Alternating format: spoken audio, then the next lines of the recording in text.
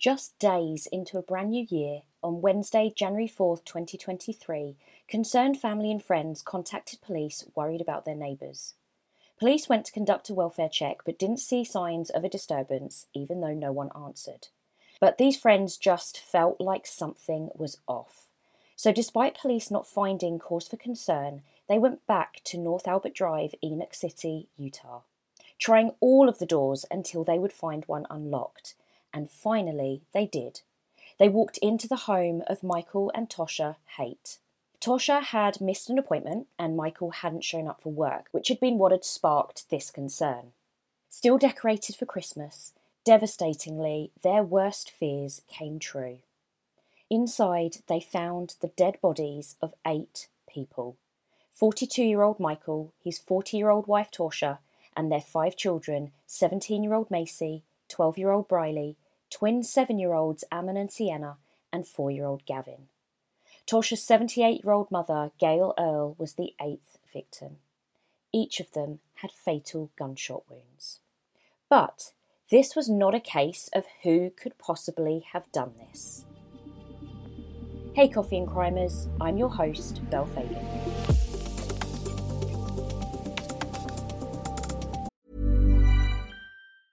Hiring for your small business? If you're not looking for professionals on LinkedIn, you're looking in the wrong place. That's like looking for your car keys in a fish tank. LinkedIn helps you hire professionals you can't find anywhere else, even those who aren't actively searching for a new job but might be open to the perfect role. In a given month, over 70% of LinkedIn users don't even visit other leading job sites. So start looking in the right place. With LinkedIn, you can hire professionals like a professional. Post your free job on linkedin.com/people today. Hey, it's Ryan Reynolds, and I'm here with Keith, co-star of my upcoming film, If, only in theaters May 17th. Do you want to tell people the big news? All right, I'll do it. Sign up now and you'll get unlimited for $15 a month and 6 months of Paramount Plus Essential Plan on us. MintMobile.com/switch. Upfront payment of $45 equivalent to $15 per month. Unlimited over 40 gigabytes per month. Face lower speeds. Videos at 480p. Active Mint customers by 531.24 get 6 months of Paramount Plus Essential Plan. Auto renews after 6 months. Offer ends May 31st, 2024. Separate Paramount Plus registration required. Terms and conditions apply if rated PG. It quickly became clear that Michael Haight had methodically and deliberately killed his entire family and then turned the gun on himself. Friends and other family members were in utter shock. In fact, the initial obituary published described Michael in glowing terms, praising him for his life of service and dedication to his family, missing out the most crucial detail, that it was a murder-suicide that took the life of his wife, 5 children and mother-in-law, and himself. The obituary went on to describe his kids as truly a cherished miracle, again, despite the fact that he was the one that killed them. It also went on to say, quote, he spent many evenings and Saturdays coaching the Children's City League sporting teams, attending the children's concerts at school, going on side-by-side rides, doing home improvement projects, sledding, and much more. Michael lived a life of service. Whether it was serving in the church or in the community, he was willing to help with whatever was needed, end quote. As you can imagine, social media went nuts when news of this obituary came out. The newspaper that published it was hounded, and within a week it was taken down. Largely thanks to a woman named Shannon Watts, founder of Mums Demand Action, a group against gun violence. She shared the obituary on Twitter, and the rest is history. The description in his obituary may have been the only Michael that some people knew, but not everyone. Enoch City is a small town of only about 8,000 people, roughly halfway between Salt Lake City and Las Vegas. Most of the town, including the Haight's, are active members of the Church of Jesus Christ of Latter-day Saints, or more commonly known as Mormons. It's literally the kind of town where everyone knows everyone, and secrets are virtually impossible to keep, meaning that some people knew that Michael at home was not the Michael the public got to see. The police, however, were not a shock to some. In fact, they were already familiar with the family and had actually investigated Michael prior to the killings. Documents released by authorities show that the real Michael was a man who would assault his oldest daughter, 17-year-old Macy, and steal his wife Tosha's phone to secretly read her text messages. According to these documents, this investigation happened in 2020. Macy and her parents were each interviewed separately, and Macy told them some disturbing things. She was 14 at the time of that interview. She described non-stop emotional and verbal abuse aimed at all of the kids and her mum. She said her dad's physical abuse had started in 2017 when she was only 11. He had assaulted her on several occasions, including once when he had choked her to the point where she was convinced she would die. She also said that her dad would take her mum's phone to keep her from leaving the house and often told her mum how stupid and lazy she was. The police then talked to Tosha. Tosha told the police that she didn't want Michael arrested or charged. Instead, she hoped that their visit would just be a wake-up call to him. Now, police are trained to ask a series of questions to determine the severity of the risk, and some of these questions carry more weight than others. For example, if a yes is given to these following 3 questions, then the family or Tosha would have been seen as high risk, and it would have triggered an automatic referral to a domestic violence shelter. So those 3 questions are: has he ever used a weapon against you or threatened you with a weapon? Had he ever threatened to kill you or the children? Do you think he might try to kill you? Tosha answered no to each of those 3. Out of the total of 11 questions, Tosha answered yes to only 2. They were yes that her husband had easy access to firearms, and yes, they had at some point separated during their marriage. Tragically, she denied what Macy had told them, saying that Michael hadn't tried to control her daily activities, or choked her, or threatened to kill himself, or followed and spied on her. So overall, her score, as it were, 2 out of 11, did not place her in the high-risk category. In Michael's interview, he insisted that the whole thing was just one big misunderstanding. But he did admit to spying on Tosha and taking her phone and iPad to work and reading her messages. According to him, he only did it to see whether or not Tosha and his sister-in-law were talking badly about him. So Macy had already told investigators that her dad often took her mum's phone to prevent her from leaving the house. So Michael was trying to control Tosha's life. He was spying on her. And although we don't know if he ever put his hands around Tosha's neck, he definitely had done it to Macy. So frankly, they were in the high-risk category. Just that choking incident on its own should have put them there. Both on this podcast and on my TikTok, I cover way too many cases of domestic violence, and nearly all of them have the same thing in common. Police have been called out before. It very rarely starts and ends with murder. Domestic violence can take so many forms, and every single one needs to be taken seriously.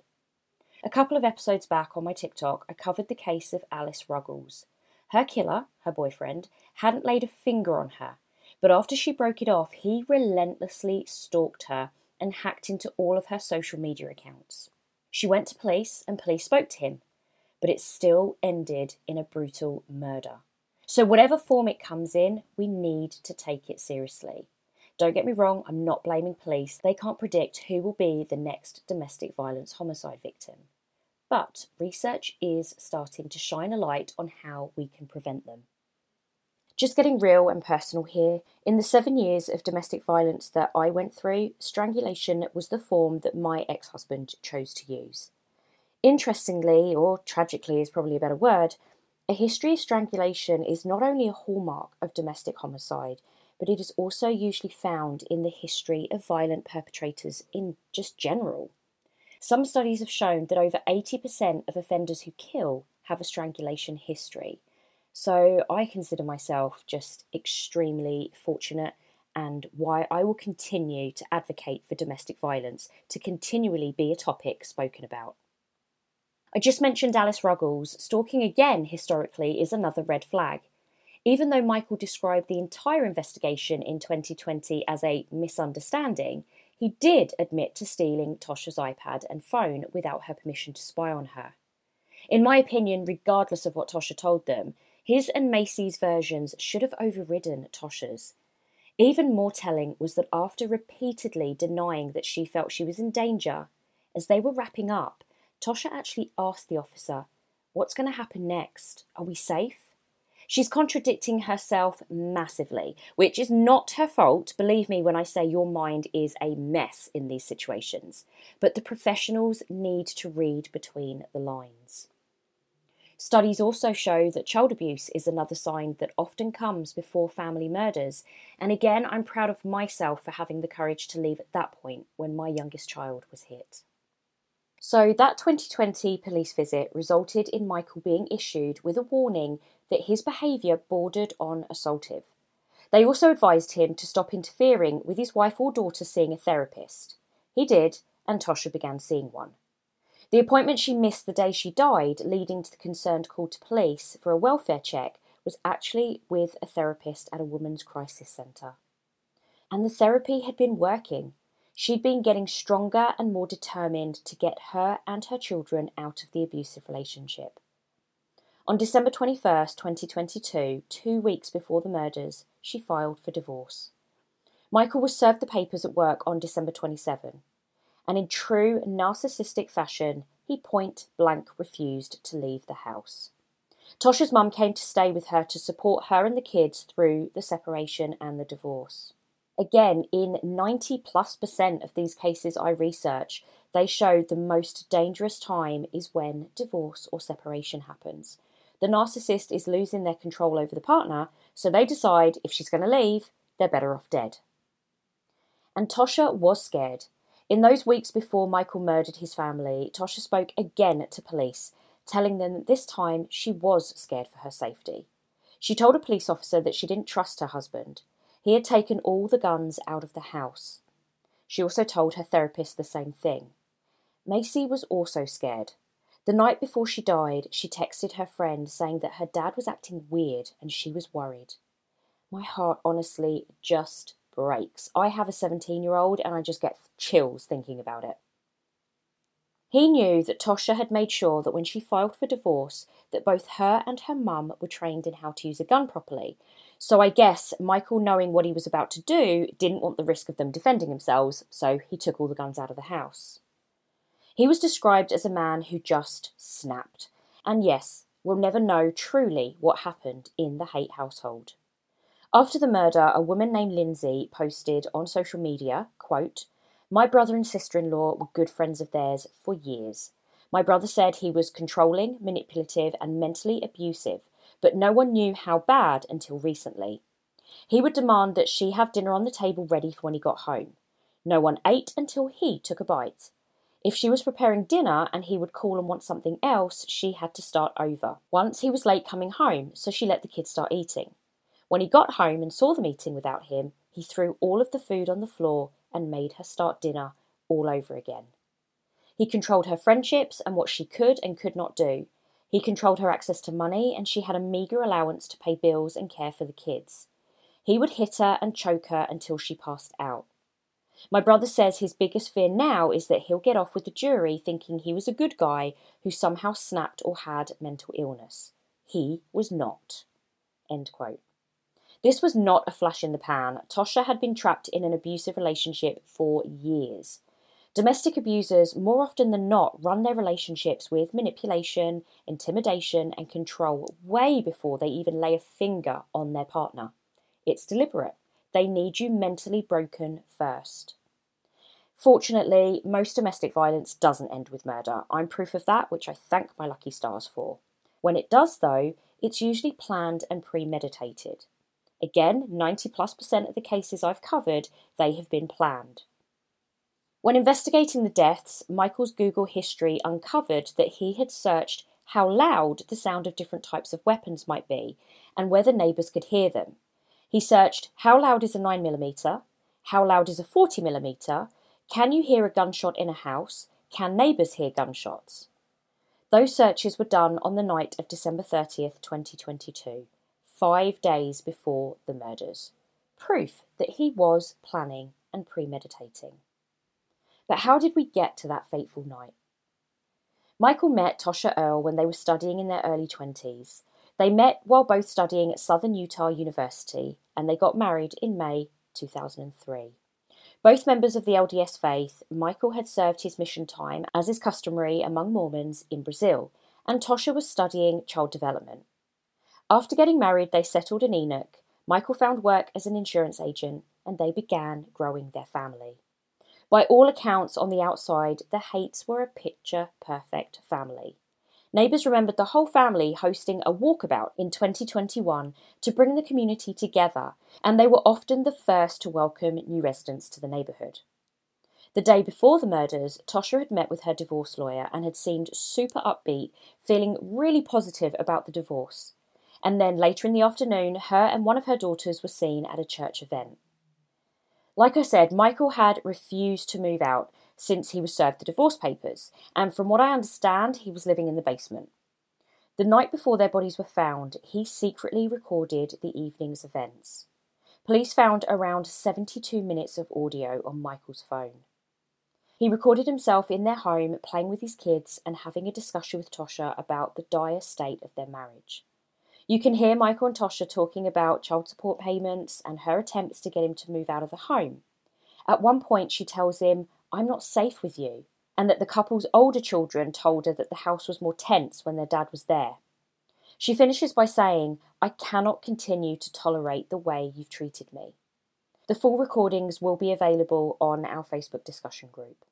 In another of the clips, Michael says to the kids, "Hey, we might go sledding again. We won't do that today, but we could go to the mountains maybe tomorrow or the next day." Just before 10 p.m, Michael texts Tosha asking to talk. She didn't reply. At 3:30 a.m, a neighbour thought that they'd heard what sounded like gunshots, but instead they just put it down to fireworks. And it wouldn't be until 4 p.m. that the officers and friends would find their bodies. Now, really interestingly, Michael had left a suicide note, but that suicide note was as delusional as he had acted at the end.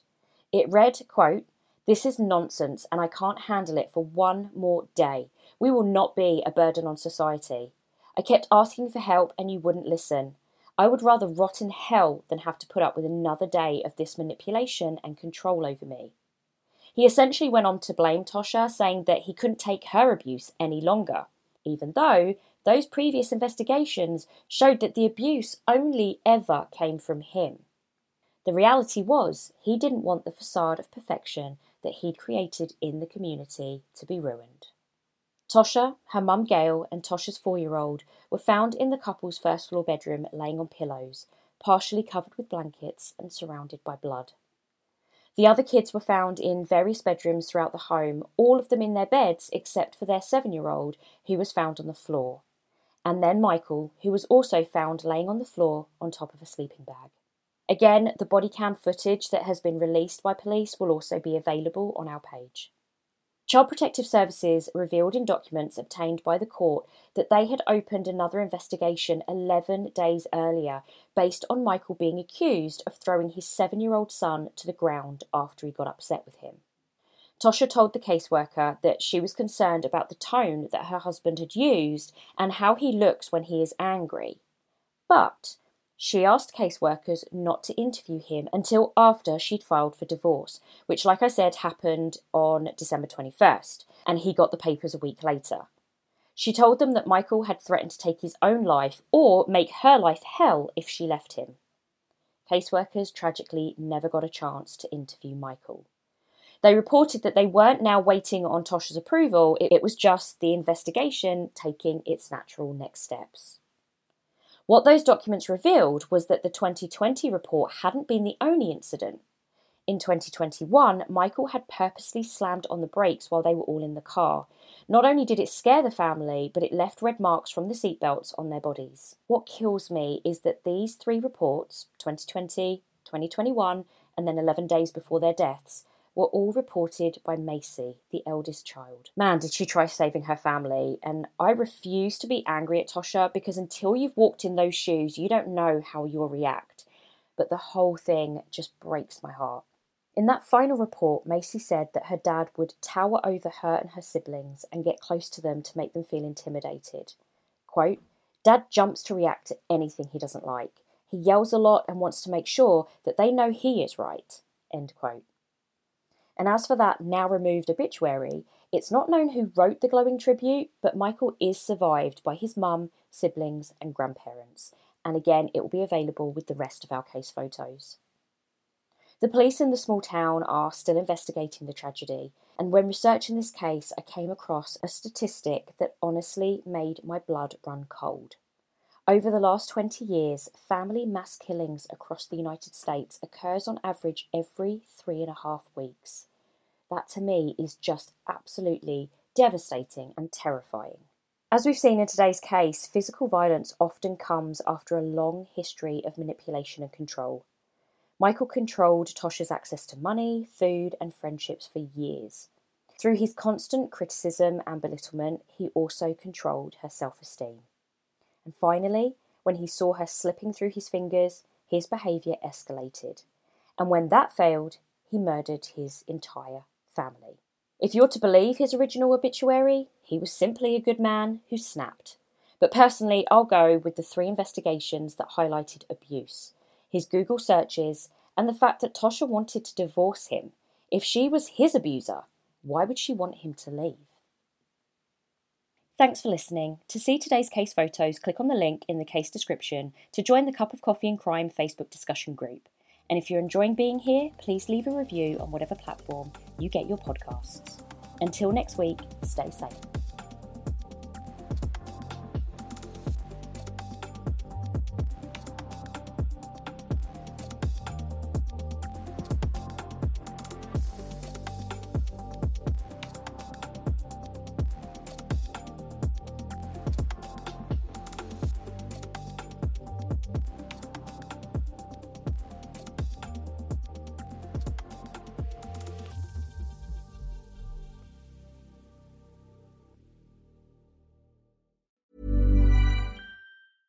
Imagine the softest sheets you've ever felt. Now imagine them getting even softer over time. That's what you'll feel with Boll & Branch's organic cotton sheets. In a recent customer survey, 96% replied that Boll & Branch sheets get softer with every wash. Start getting your best night's sleep in these sheets that get softer and softer for years to come. Try their sheets with a 30-night guarantee. Plus, get 15% off your first order at bollandbranch.com. Code BUTTERY. Exclusions apply. See site for details. Even when we're on a budget, we still deserve nice things. Quince is a place to scoop up stunning high-end goods for 50 to 80% less than similar brands. They have buttery soft cashmere sweaters starting at $50, luxurious Italian leather bags, and so much more. Plus, Quince only works with factories that use safe, ethical, and responsible manufacturing. Get the high-end goods you'll love without the high price tag with Quince. Go to quince.com/style for free shipping and 365-day returns.